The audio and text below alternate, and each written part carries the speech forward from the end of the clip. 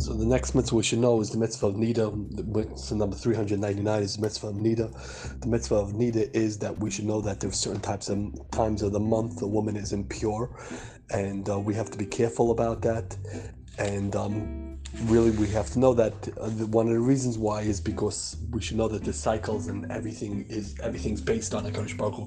HaKadosh Baruch Hu wants things to happen in certain times and wants things to happen in certain ways.